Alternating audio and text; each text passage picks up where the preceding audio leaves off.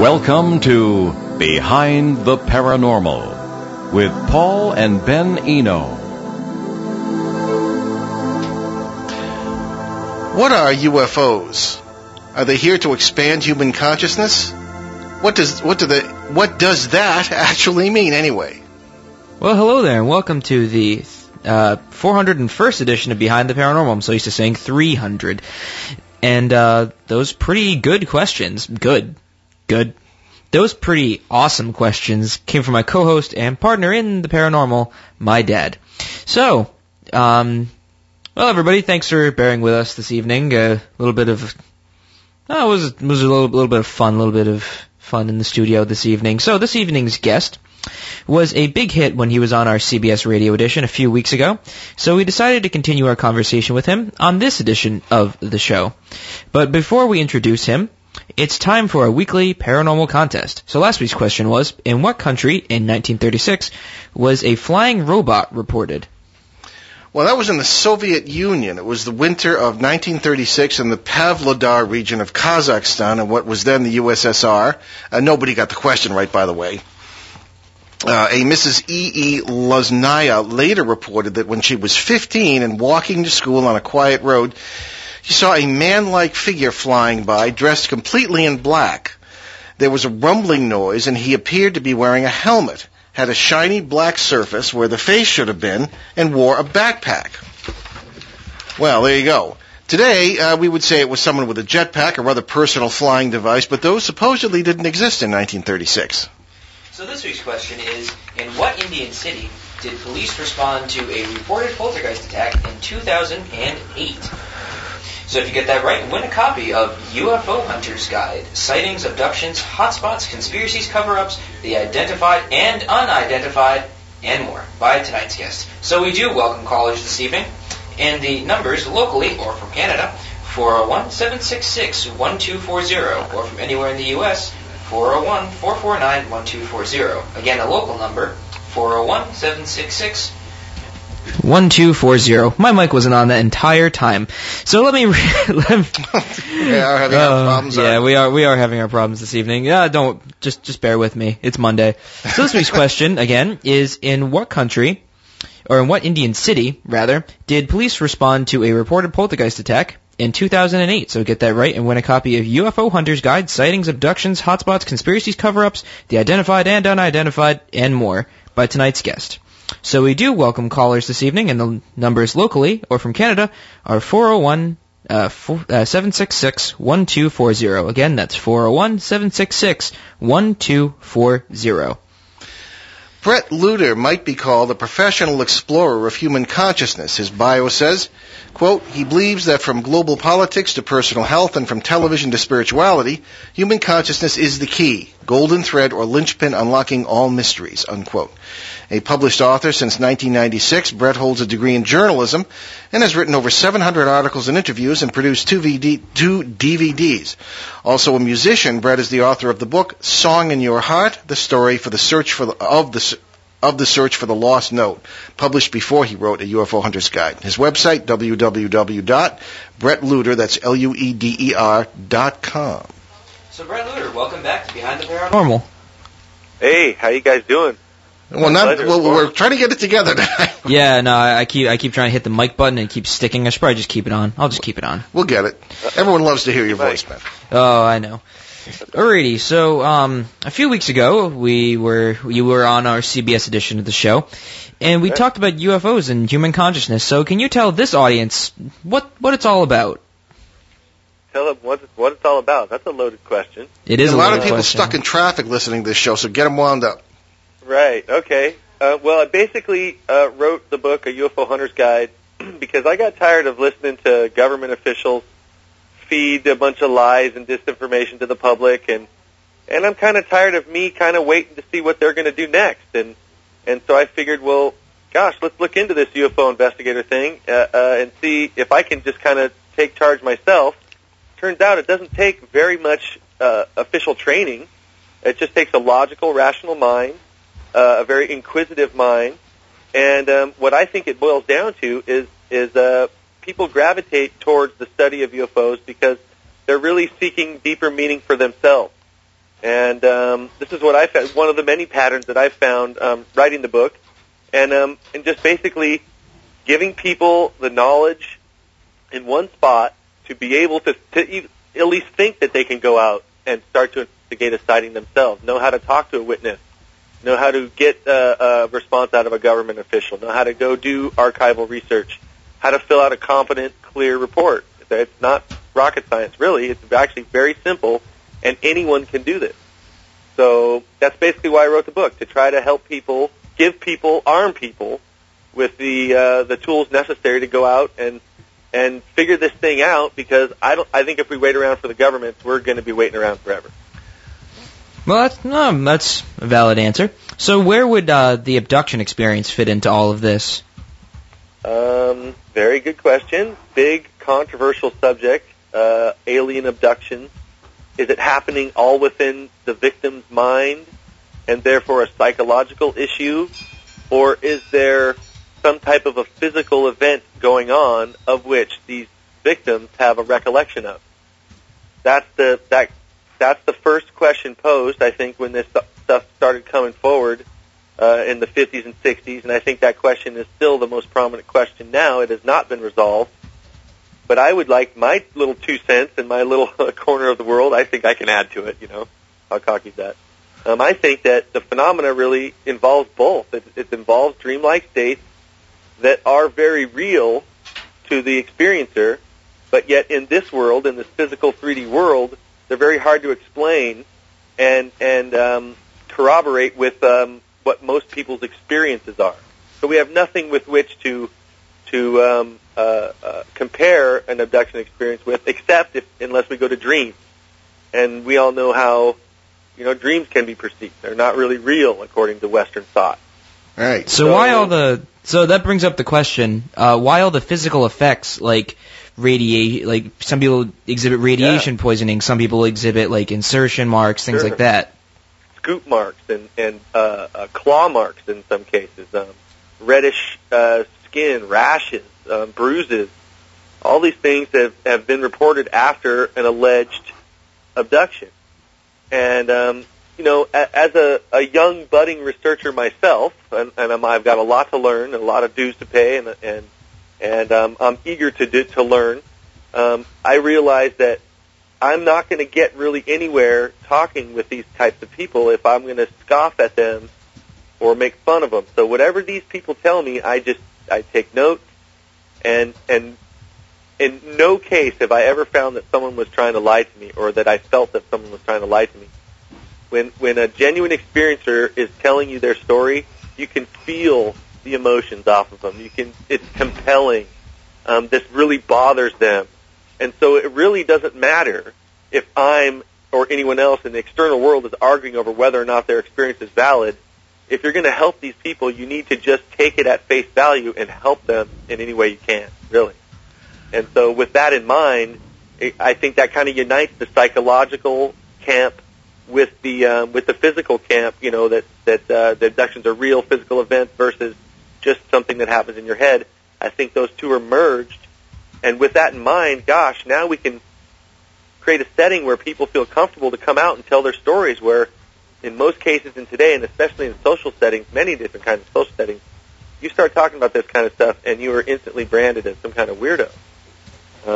But really, emotionally, the human body needs to express itself when it's been traumatized. That's how it heals.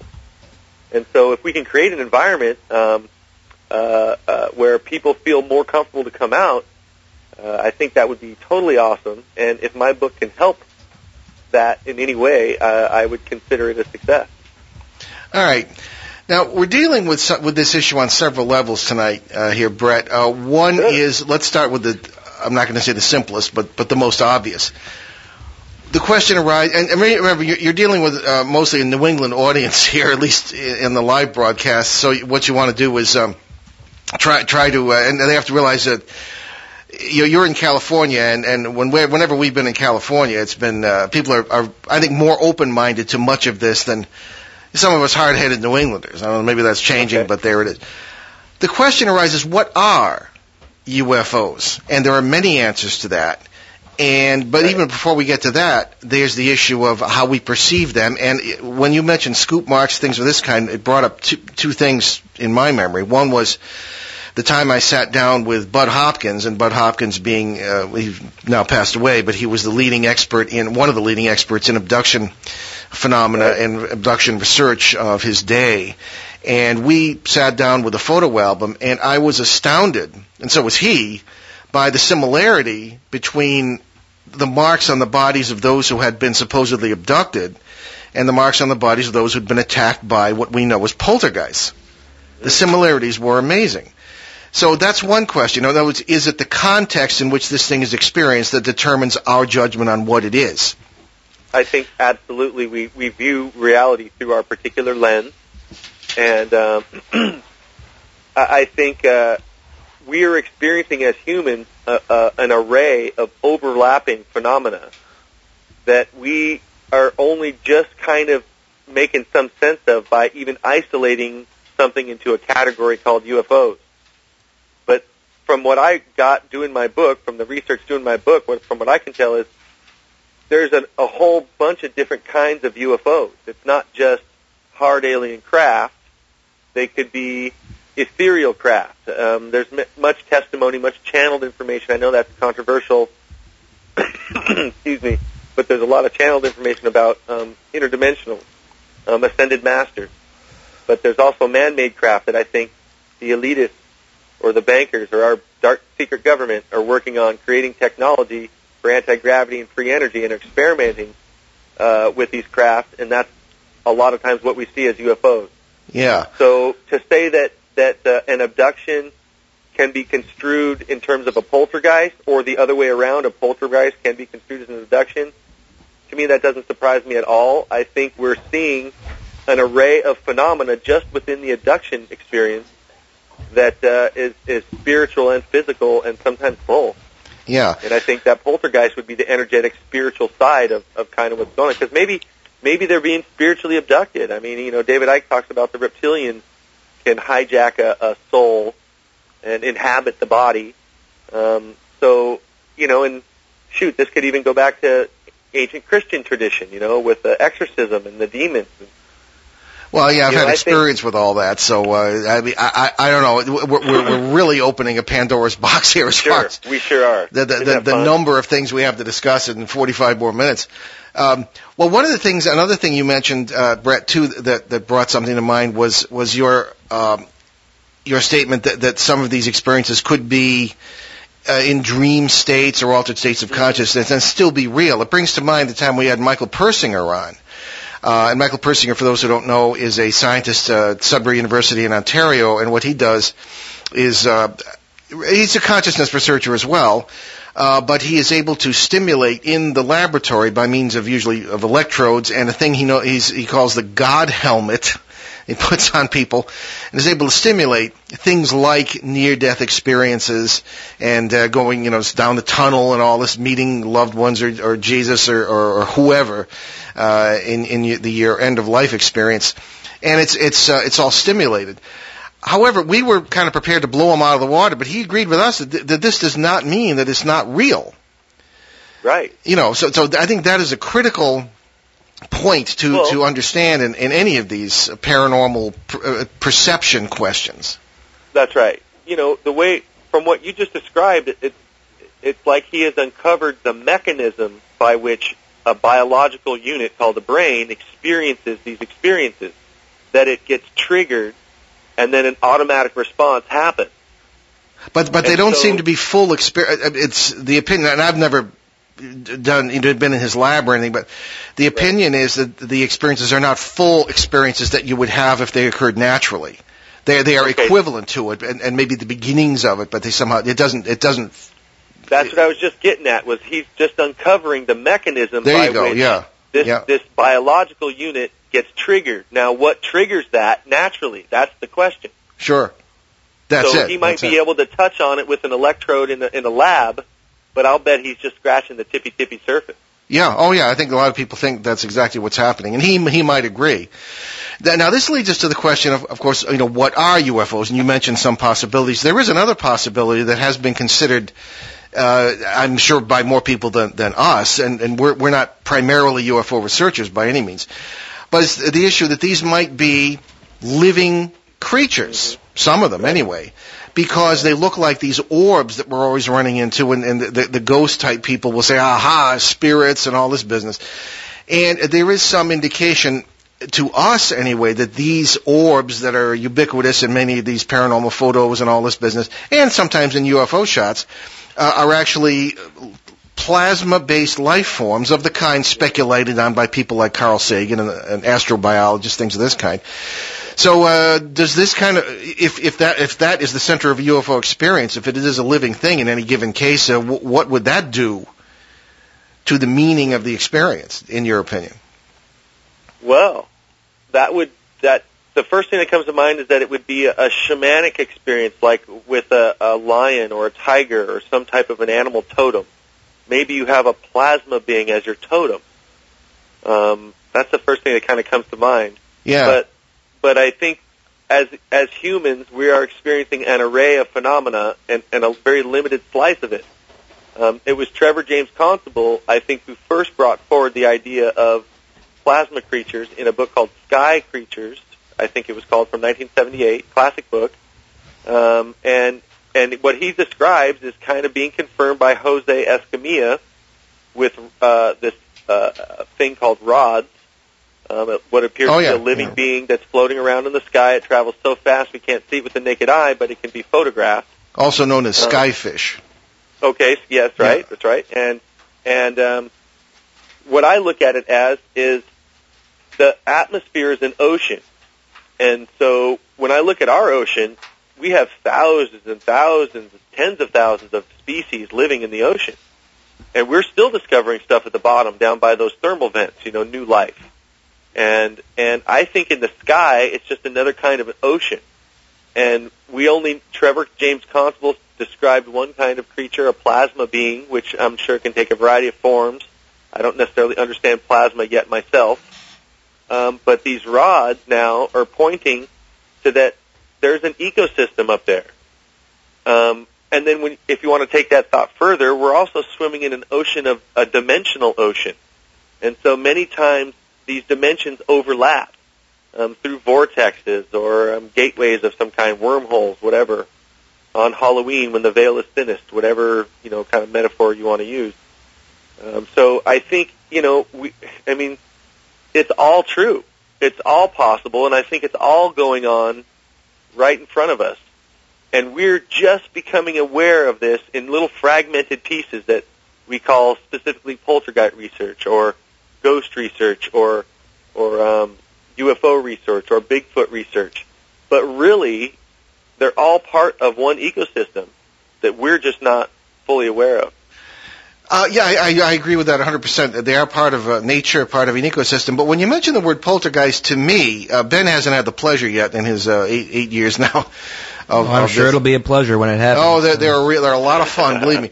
But I got no impression. When I've been in the presence of these things, particularly when they've been ripping up houses, and there were two cases in my 42 years of this that really, really stand out. One was Bridgeport, 1974, and one was the following year in New Haven, Connecticut, as well, both in Connecticut. These were nasty, hungry, hostile beasts. They were alien in the sense that they did not seem human to me. They came across very clearly as almost sterile, or sterile in their feeling of their presence. I got no impression at all that they were doing anything but feeding off the energy being pumped out by people who were afraid of them or angry at them. And I learned this the hard way because I was angry at one because I actually had a physical altercation with it as it tried to attack the child in the house, and I pushed against it. It pushed back. And, I just got no impression here of anything that's trying to improve our consciousness or help bring us to the next step in evolution or anything like that. So when you use the word poltergeist, that's what I think of. What say you? Well, unfortunately, I think there's many, many beings in this magical universe, and we're all on our separate species path. And then within that species, there's good beings and there's bad beings. And from our point of view, yeah, and that to be true of humans. There's good let's say, good attorneys and not so good attorneys. And I'll let that ripple throughout the audience. A lot of lawyers listen to this show, Brett. Oh. Right. Okay. So Bigfoot itself, when I'm in my contact with Kiwani Lapsaritis, he says that when the Bigfoot talk to him, they tell him that there's, they don't have to keep track of all of them. Some of them are rogue, or some of them are angry. Their environment's being encroached on. The point is, there's good ones and bad ones. And so, there's some dark entities out there, and I think, like attracts like. What's coming in the external world is based on what's in our inner world first, and we project it outward to help manifest our everyday life. Now, I can go on to a big, long thing about my thesis on magic and why that happened. You let me know if you want to go there. Otherwise, I'll try to keep it on point. I think, there are one or two. You can save that for the next half of the hour. Okay. Yeah, because we'll take a break at 6:30, or whatever it is, wherever you are. Now, this brings up the issue of, what is really behind this? How do you tell whether it's good or bad? Behind the paranormal. So yes, exactly. Yeah, that's why we call it that. We get behind stuff. Right. And there comes to mind the exopolitics movement. Now, we have a lot of friends in that movement. We've been enticed to consider joining it and all this, but having experienced the negative aspects of the paranormal as I have over well, it just years. seems downright, what's the word? Naive. Naive, yeah. That's the word. Well, for example, and Ben will remember this, when we talked to a certain friend of ours in Arizona who was an experiencer of the Phoenix Lights. And yeah. I myself saw the Phoenix Light. Ben and I were on our way to San Diego to do a program, and the plane passed over the Phoenix Lights while they were manifesting. Wow. One night, and Ben didn't see it. He was on the other side of the plane, but so I've seen him myself. But this particular friend in Phoenix says that she has, and it might not be who you're thinking of, has feelings of peace and tranquility and great well-being and all sorts of positive stuff when these things pass over. But then there are other people who are completely terrified. Yeah, I guess there are. So that's exactly the point. I mean, I would ask Brett's opinion. How do you judge what these things are really about? I mean, these things, they could be about to attack, or they could, assuming that there's some kind of real craft, or even if they're not. I don't know. The question is, how do you really find any answers to this? But our point is that I don't think it's necessarily beneficial to us to have these things, some of them anyway, around. And I don't even know really how to put it. But in the case of the Phoenix Lights, I'm a little nervous when people assume it's like really, that it's good. Right. I mean, it could be, but I just don't know. How do you judge something like this? How do you have to just do it for yourself, or what? You have to. It's part of your own trial by fire. You have to know yourself well enough to know what you're experiencing. I asked J.J. Hurtak, author of the Keys of Enoch, that very question about discernment. How do I tell if an entity is good or bad? And Hurtak and Desiree Hurtak was there as well, and they both concurred that if you ask it to leave, and it does, then it's probably of the light. But if it doesn't leave when you ask it to, it's probably not of the light. So the other thing to consider is that this universe operates on contracts, or what in magic is known as binding. And our fearless leader, supposedly in 53 or 4, Eisenhower, supposedly signed a contract with a certain species called the Greada Treaty, that gave them permission to interject into various people's lives that we now have been describing as alien abductees. Really? Okay.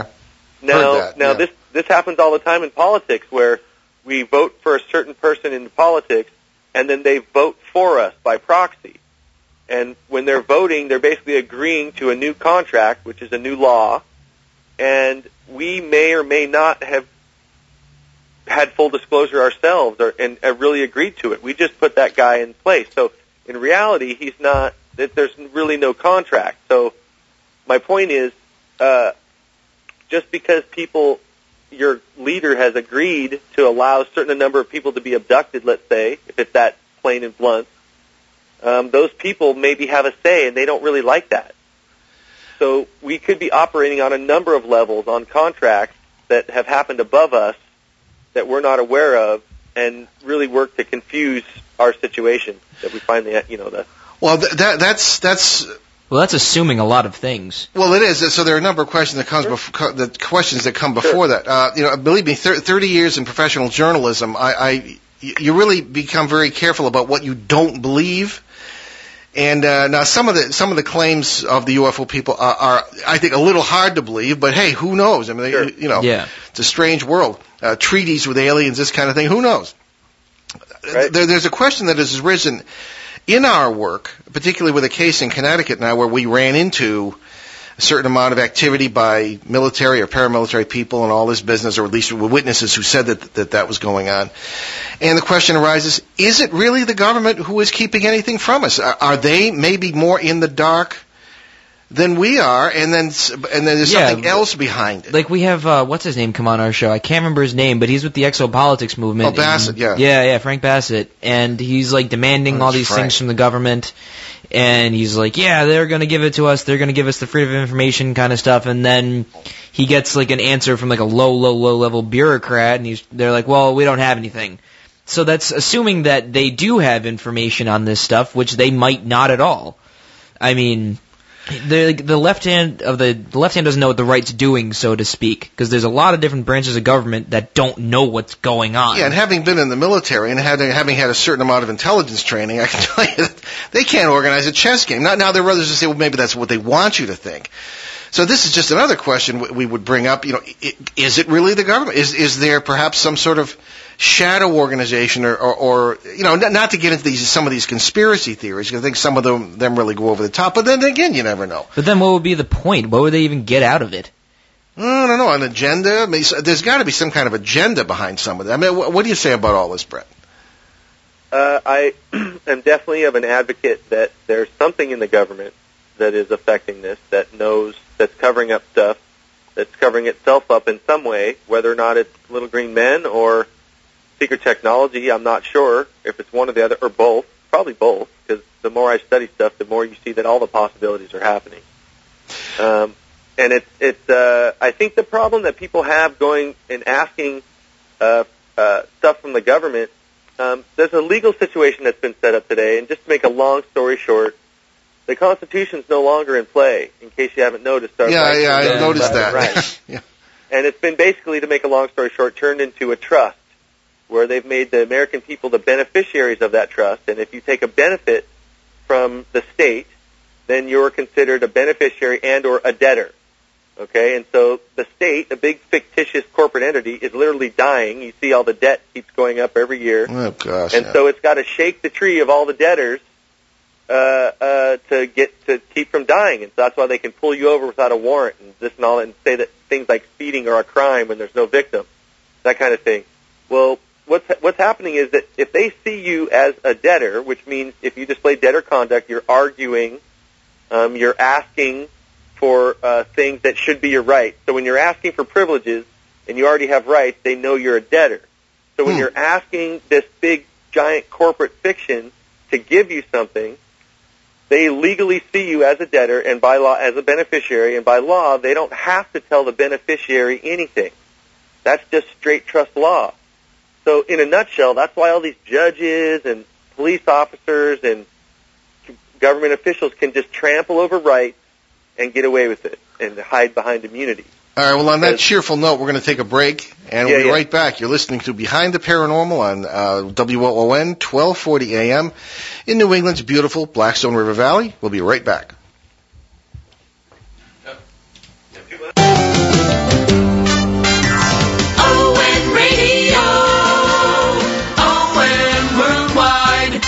Hey everybody, this is the Moose Man. Check out the Groove Line for the best blues, rock, funk, classic 50s, and the Beatles every single week. Tune in Thursdays from 6 to 7 p.m. That's the Groove Line right here on ON. ON Radio, ON Worldwide. And hey, guess what? No commercial tonight. We're going to come right back to the show, and we're talking with... Not like we really left. No, that's true.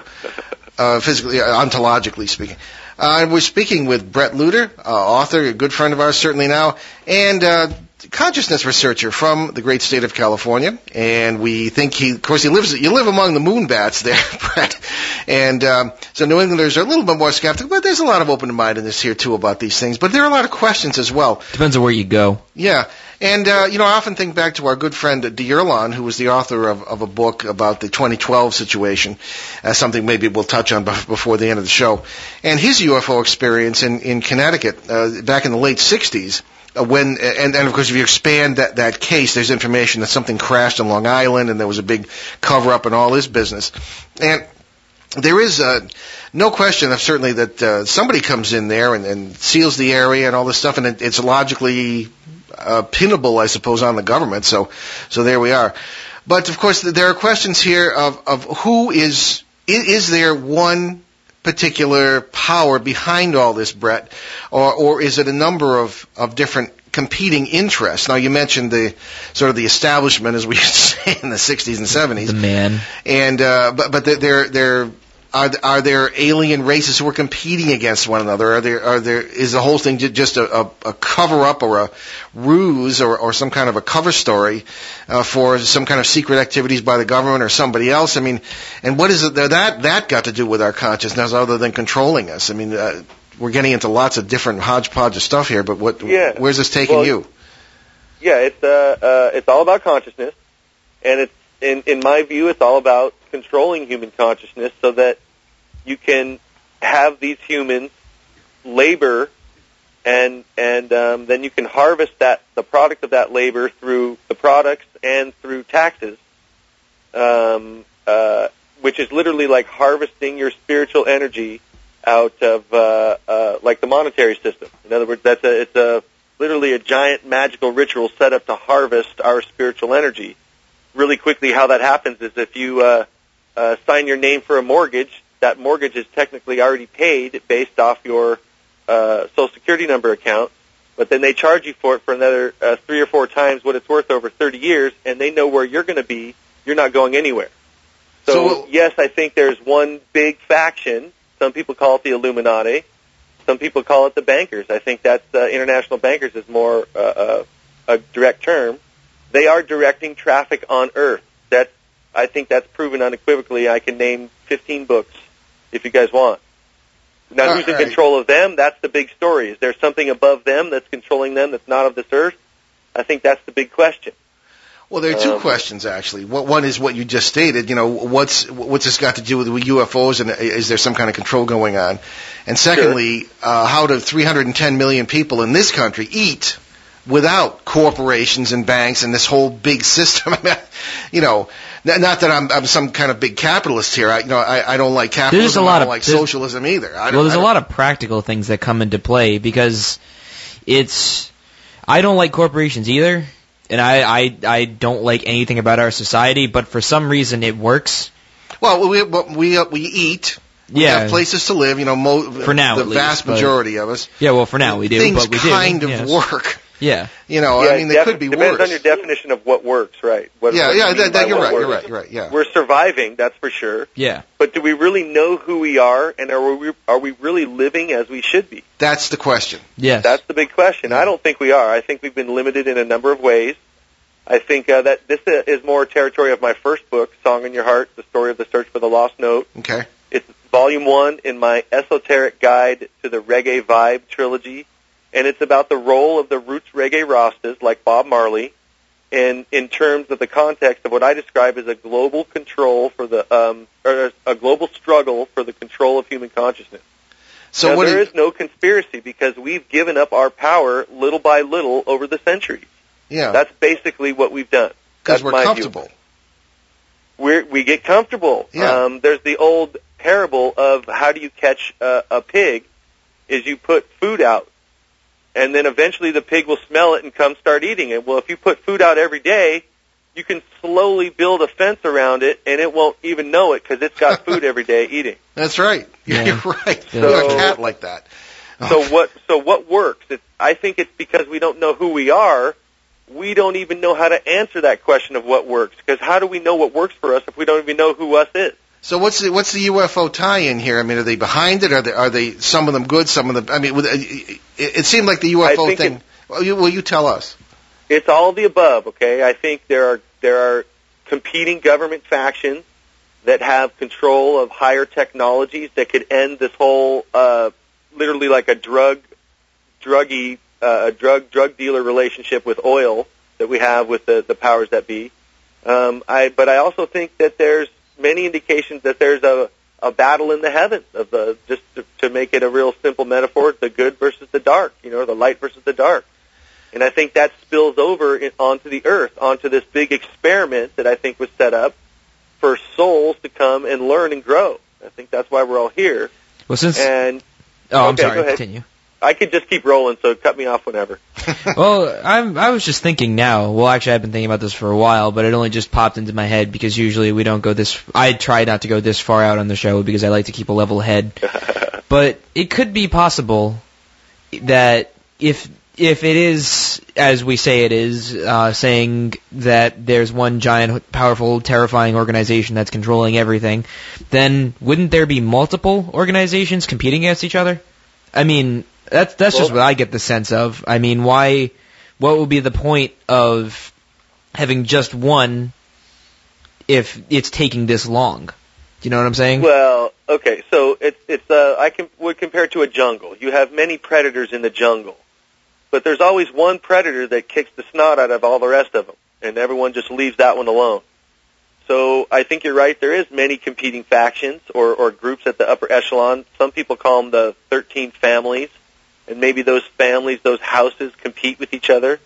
But one of them usually rises to the top, and it's at the top of, I guess you could describe it as an oligarchy, where they're all the leaders, but one of them's the big dog. You know what I mean? Oh, yeah. And so what I mean by when I say there's one group, I'm referring to all of those on that level. Maybe not the big dog family. Some say the Medici family's in control. Others say it's the Rothschild. But I would just look at that level as that's what I'm talking to. The Bilderbergers, the Committee of 300, those types of figures, the highest in finance around the world, the highest corporate executives, the guys that control the media, the military, and science. All those people, it would appear, get ritually inducted into some kind of a club. The big question is that just humans, or is there maybe not just aliens? Maybe it's dark entities. Maybe it's demons. Maybe the Bible's 100% right, and it's the devil. I'll stay open to that. You've driven right into an area that I don't like to talk about because it's very, very dark, but Sure. It is very present to us in our own work. Oh, yeah. That's right. And the question is, why is all this happening? And the question has arisen in our work, and we deal a lot with these what we refer to as parasites, which in folklore are demons and negative entities and stuff like this. And I think that us and some other people have sort of gotten to the bottom of what that is all about, and it's simply that these are life forms, part of the ecosystem, as you say, who simply live between parallel worlds or can reach into several at a time. We've actually seen this in our paranormal work. And they're not servants of the devil or anything like this. They're literally just feeding on the human race. That's right. And it's a very nasty and dark and terrible thing to think about. But I've often wondered in my darkest moments, are we being farmed? Are we a species that was created deliberately just to be fun? Now, as one with as a believer in God and one who has my spiritual rule and tries to be a reverent and godly person, I don't like that. One likes to think that certainly God created this, and certainly that's got to be true. But were we subverted or otherwise hijacked by somebody else? And there's all kinds of, and in my last book I talked something about that. I try to keep my feet on the ground with it, but it's hard to do sometimes. About evidence from our history, overwhelming evidence from our religious history, and from our political history and our military history, that somebody's pushing buttons here.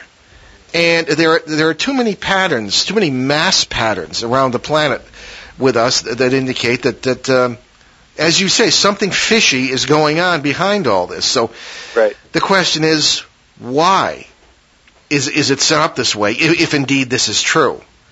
With these power groups and control and all this business. One might say, well, just human nature is just like that. People strive for power. Certain people do, and they just control others. Or does it go deeper? So I don't know. What do you say? Well, there was... My take is that because we've lost the knowledge of ourselves, whether that's by conspiracy or by design or accident, I'm not sure exactly, without having to argue that point, because we've lost a knowledge of who we are, we create external situations to help us learn about ourselves. It's basic sympathetic magic, where you create an icon or a symbol of something and then imbue that symbol with energy, and then that energy becomes a reflection of the creator. So you have experience as a musician and a magician, don't you? Well, I've studied quite a bit. Let's just say that. I've studied so many you know different, human nature pretty well. Traditions. Yeah. Okay, sorry to interrupt. Go ahead. No, that's okay. So I think what we create science because science is teaching us about ourselves. We create music, and music teaches us about ourselves in a very abstract way. But we also have created things like government because we don't want to handle ourselves. We need a government to handle it for us. And when you're talking about giving up your power, that makes you vulnerable to outside influences. If Don Miguel Ruiz is correct, and we have the 4 agreements, one of which is like attracts like, to paraphrase, you send out what you get back, then what we've done is subconsciously created all these dark forces to teach us about ourselves. And as a ufologist, I'm finding this to be totally true within ufology. It's like a fast track to enlightenment because of all the different subjects that it puts me in contact with, all the different books that I've read on such a wide and supposedly out there subject or nature. That's why we create these external situations. That's why I don't think there is a conspiracy. It's a global struggle for the control of human consciousness. And people ask, why won't the ETs just land? Well, if you were dealing with a public that didn't know who it was and creates like voodoo dolls, let's say, is maybe the most widely known version of sympathetic magic, to teach them things. Like, in other words, we're like a baby species, and you can tell because we're like playing with fictitious dolls that teach us about ourselves. And this is where you find the government as a corporate fiction. It's like a voodoo doll. And we've empowered it with enough energy to where now it's starting to devour its creator. But it's just basic sympathetic magic. We have created this external situation because we've lost touch with what's inside of us. It's funny because one thing you learn in military intelligence is that it's not keeping secrets; it's keeping them guessing. That really accomplishes the purpose. So this brings we're in our last quarter hour here, but this brings us to the question, Brett, of where is all this going?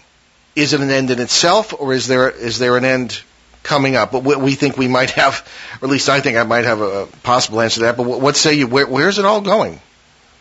Well, I don't think any kind of big Armageddon is going to happen at December 21st, 2012. Well, I think it's the end of one cycle that the Mayans were tracking. They track many, many cycles. So it is curious, though, that many different traditions kind of point, in general, at least, towards this date. What I think is happening is the subconscious of the human species is restless, and it does not like the situation that it found itself in. Look at you as an individual, or I'll look at myself as an individual, rather, and when I'm pent up with an issue, I'm restless at night, man. I can't sleep. I'm dreaming. Dreams are trying to tell me something. I got to make some kind of choice or decision, and I wake up in a cold sweat way too early, and I'm keyed. This is the human species right now. We're dreaming and restless, and we've done this to ourselves, and we're realizing that we don't like it, and we're starting to shift.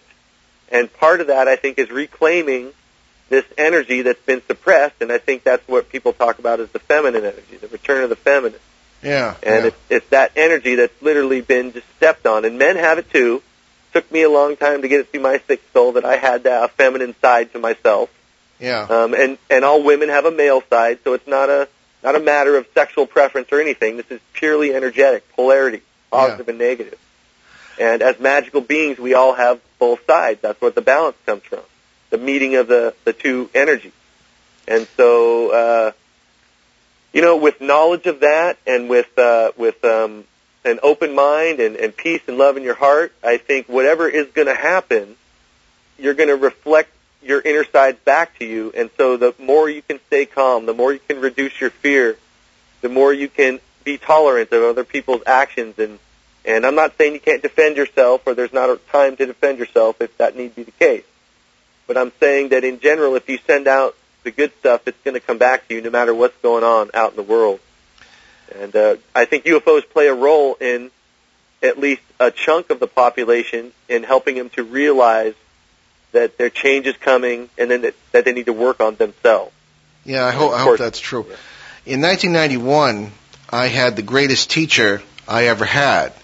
And I've had many teachers. I've graduated from 2 seminaries. I had that aspect of it. I've studied in various graduate schools, things of this kind, a lot of formal schooling. But the greatest teacher I ever had was a 5-year-old boy who was dying of leukemia. And I've talked about him many times on the show. His name was Peter, lived in the area of New London, Connecticut. And he was called to my attention by his parents, who were intrigued by the fact that he was talking to his grandfather, who had died 10 years before he was born. And they would have long, chatty conversations, and I got to know the little boy. We really hit it off. We'd take long walks hand in hand by the water and everything. And he referred, among many other things that he taught me, he referred to a battle between what he called the high men and the low men. And his strong indication was, and of course he could articulate this at his age, but he did so with his spirit, I guess. There are 2 distinct branches of the human race. One is, I suppose you might say, higher-minded. I don't know. It's really difficult to say. Others are perhaps lower-minded, and that seemed to be the point he was making. Mm-hmm. And that there would be a battle between them round about sometime in the 21st century. And these are things he said his grandfather was telling him. Because his grandfather was, the way he put it, was able to climb trees. He was younger and he could see farther and hear more in the particular world he was in at the moment, So, because I was, really intrigued by this. So, I mean, but in a way, maybe it's that influence, but I have found in our own paranormal work, being in contact with weird things here and there in our own work and what we believe to be the denizens of other realities that are parallel to ours. It's all one big system. But there's a lot of concern in the general neighborhood, so to speak, that there is some sort of a battle coming between the dark and the light, as you might put it. I don't know. I just thought I'd throw that out there. Does that ring a bell with you anywhere?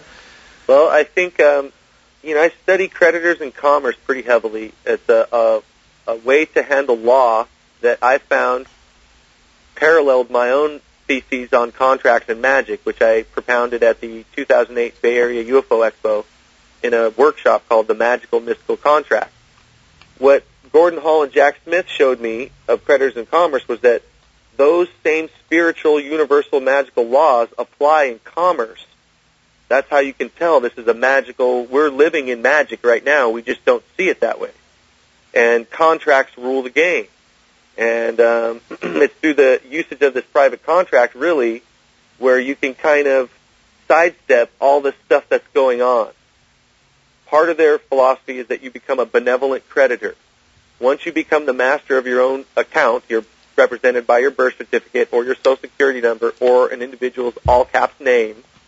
Once you become a master of this and you can use the set-off technique, you can literally solve all of the problems that are going on in the world. A quick metaphor is the recent South Park episode, that cartoon, that brilliant cartoon, where Kenny writes a check and solves all the world's debt. Oh yeah, I remember that. That was really funny. Have you seen that? I remember that. Okay. That was a good episode. Well, let me just stop you for a second and okay. ask for a definition. When you say magic, you're talking about the art of illusion, not in the Wiccan sense. No, but that's a very good question. Thank you for bringing it up. I'll make this quick. Okay. Magic is the protocols by which a consciousness interacts with its universe, or a consciousness interacts within itself, or a consciousness with another consciousness. They use, what a consciousness does now is it either can bind energy or not bind energy. And all energy is free moving until you bind it. Well, here in the material world, those bindings are called contracts. Okay, and so the way that we use contracts and the way we communicate here on Earth is with 3 tools of binding, the 3 tools of manifestation, and those are ritual, symbolism, and intention. Now, this is not pagan. It's not culturally stylized. This is the mechanism by which all spiritual traditions operate. It's so pervasive. Not only does, say, Aleister Crowley put on a black robe and cap and use a wand and does a 6-month ritual called the Amalantra working, which supposedly opened up a portal in the Earth 20s or 30s to let this entity known as Lamb come in, who just happens to represent all these gray aliens or look just like all these gray aliens. But the same 3 tools are used by each and every one of us every day to do anything, like walking down the hallway. We have to hold the symbol of where we're walking first. We have to imbue it with our intention, which is where the emotion comes in. You charge that thought, that symbol, and then you act it out in the ritual. And so you can describe any facet of society, any facet of human endeavor in these terms. And when I say magic, that's what I mean, is that literally every day we are using these 3 tools to manifest each next event in our lives, whether we know it or not.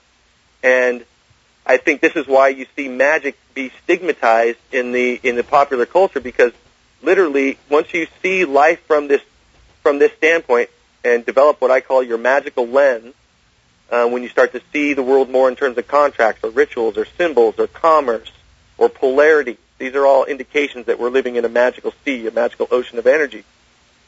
When you can learn to see the world this way, for me, everything opened up. I see all these hidden contracts going on. Why are they doing this to us? Why?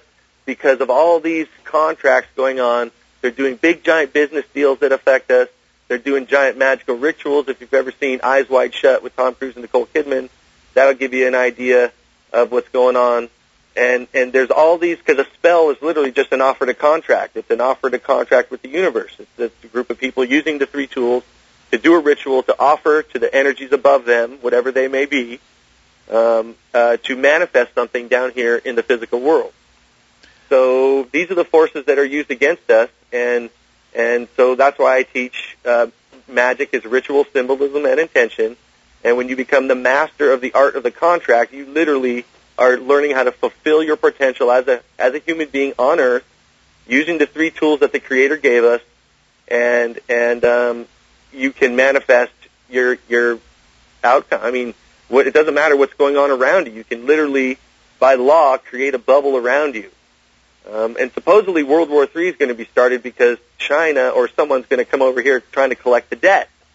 Well, I think we're seeing the beginning of it in the Middle East. Okay. I don't think people have any idea how serious this is, what's going on over there right now. Right. Well, so this is all based upon magical principles. So I would say study magic. All religions are based upon magic. They use the same 3 tools, whether they're pagan or not. It's the same 3 tools. If it's a Catholic Mass or if it's a Hopi sun ceremony, it's the same 3 tools: ritual, symbolism, and intention. So whether magic is evil or not is inconsequential. It's just a tool.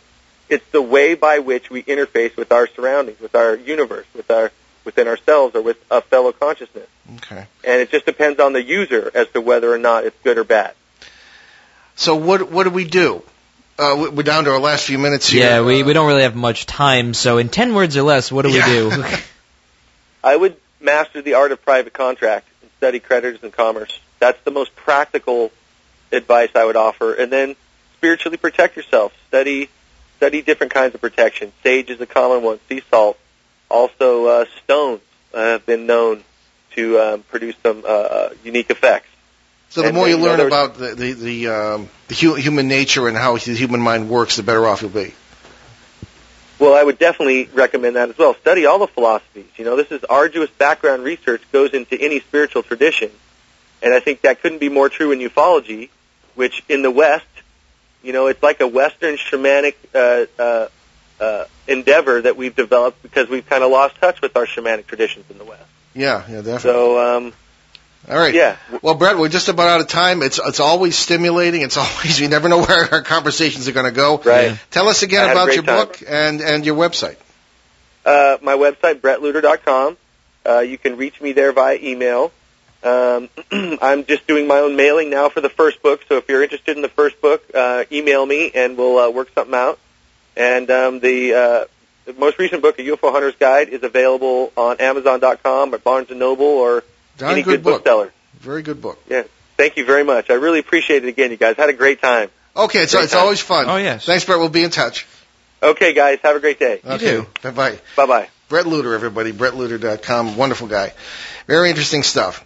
Indeed. Okay, now let's, we have one or two very small announcements here. We want to, of course, make you aware Of our... Yeah, go ahead, Ben. Oh, wait, what were you going to say? Oh, no, I was just going to say we're very proud to have just had our 400th show last evening. Yes, we did. And we're in our 6th season and still going strong, and thank you for your support and your listening. Appreciate Indeed. So watch for more news of the Necronomicon Providence, the H.P. Lovecraft Convention, set for August 23rd through the 25th, 2013, and we'll be keeping you updated on that. And some other events, maybe, that are in the future, so you can always check that at www.behindtheparanormal.com. Yep. Don't forget, you can always get our free podcasts. We have 450 of them, or nearly there, so let's just say 450. It sounds more impressive that way. Press likes a nice round number. Indeed. Yeah. So you can always check those out, and maybe some other stuff at the What's New portion of our website, www.behindtheparanormal.com. And help us keep those podcasts free. They're, I don't think anybody else has that many for free, but, you know, if you're going to buy my books, certainly a lot of people go to Amazon and everything else, but you can buy them on the site too, and we'd appreciate that. My books, of course, Faces at the Window, Footsteps in the Attic, and Turning Home, God, Ghosts, and Human Destiny on this subject. And, so check that out. All right. Many thanks to our producer, Ben himself. Always does a fine job amid all the crises that certainly arise in a radio studio. It happens. And next week, December 3rd, when Ben and I will welcome author, publisher, and producer William Gladstone, not the Prime Minister, the author, to discuss his unique perspective on Will the World as We Know It end on December 21st. We're trying to milk that subject as long as we can because there are only a few weeks left. Indeed. We thought we'd better hit that topic again while we have a chance. All right, so on our regular CBS edition, on December 2nd, my dad and I will host an open line show on any number of paranormal topics. So if you have any questions for us, get those emails in now, or before the show. So Paul at BehindTheParanormal.com or Ben at BehindTheParanormal.com, and we will leave you this evening with a quote from none other than my dad. So when you judge others, you are actually judging yourself. All right. Thanks for sailing with us on our great cosmic journey, and we'll see you next time. Oh, of course. Return to this radio frequency 167 hours from now for another edition of Behind the Paranormal with Paul and Ben Eno.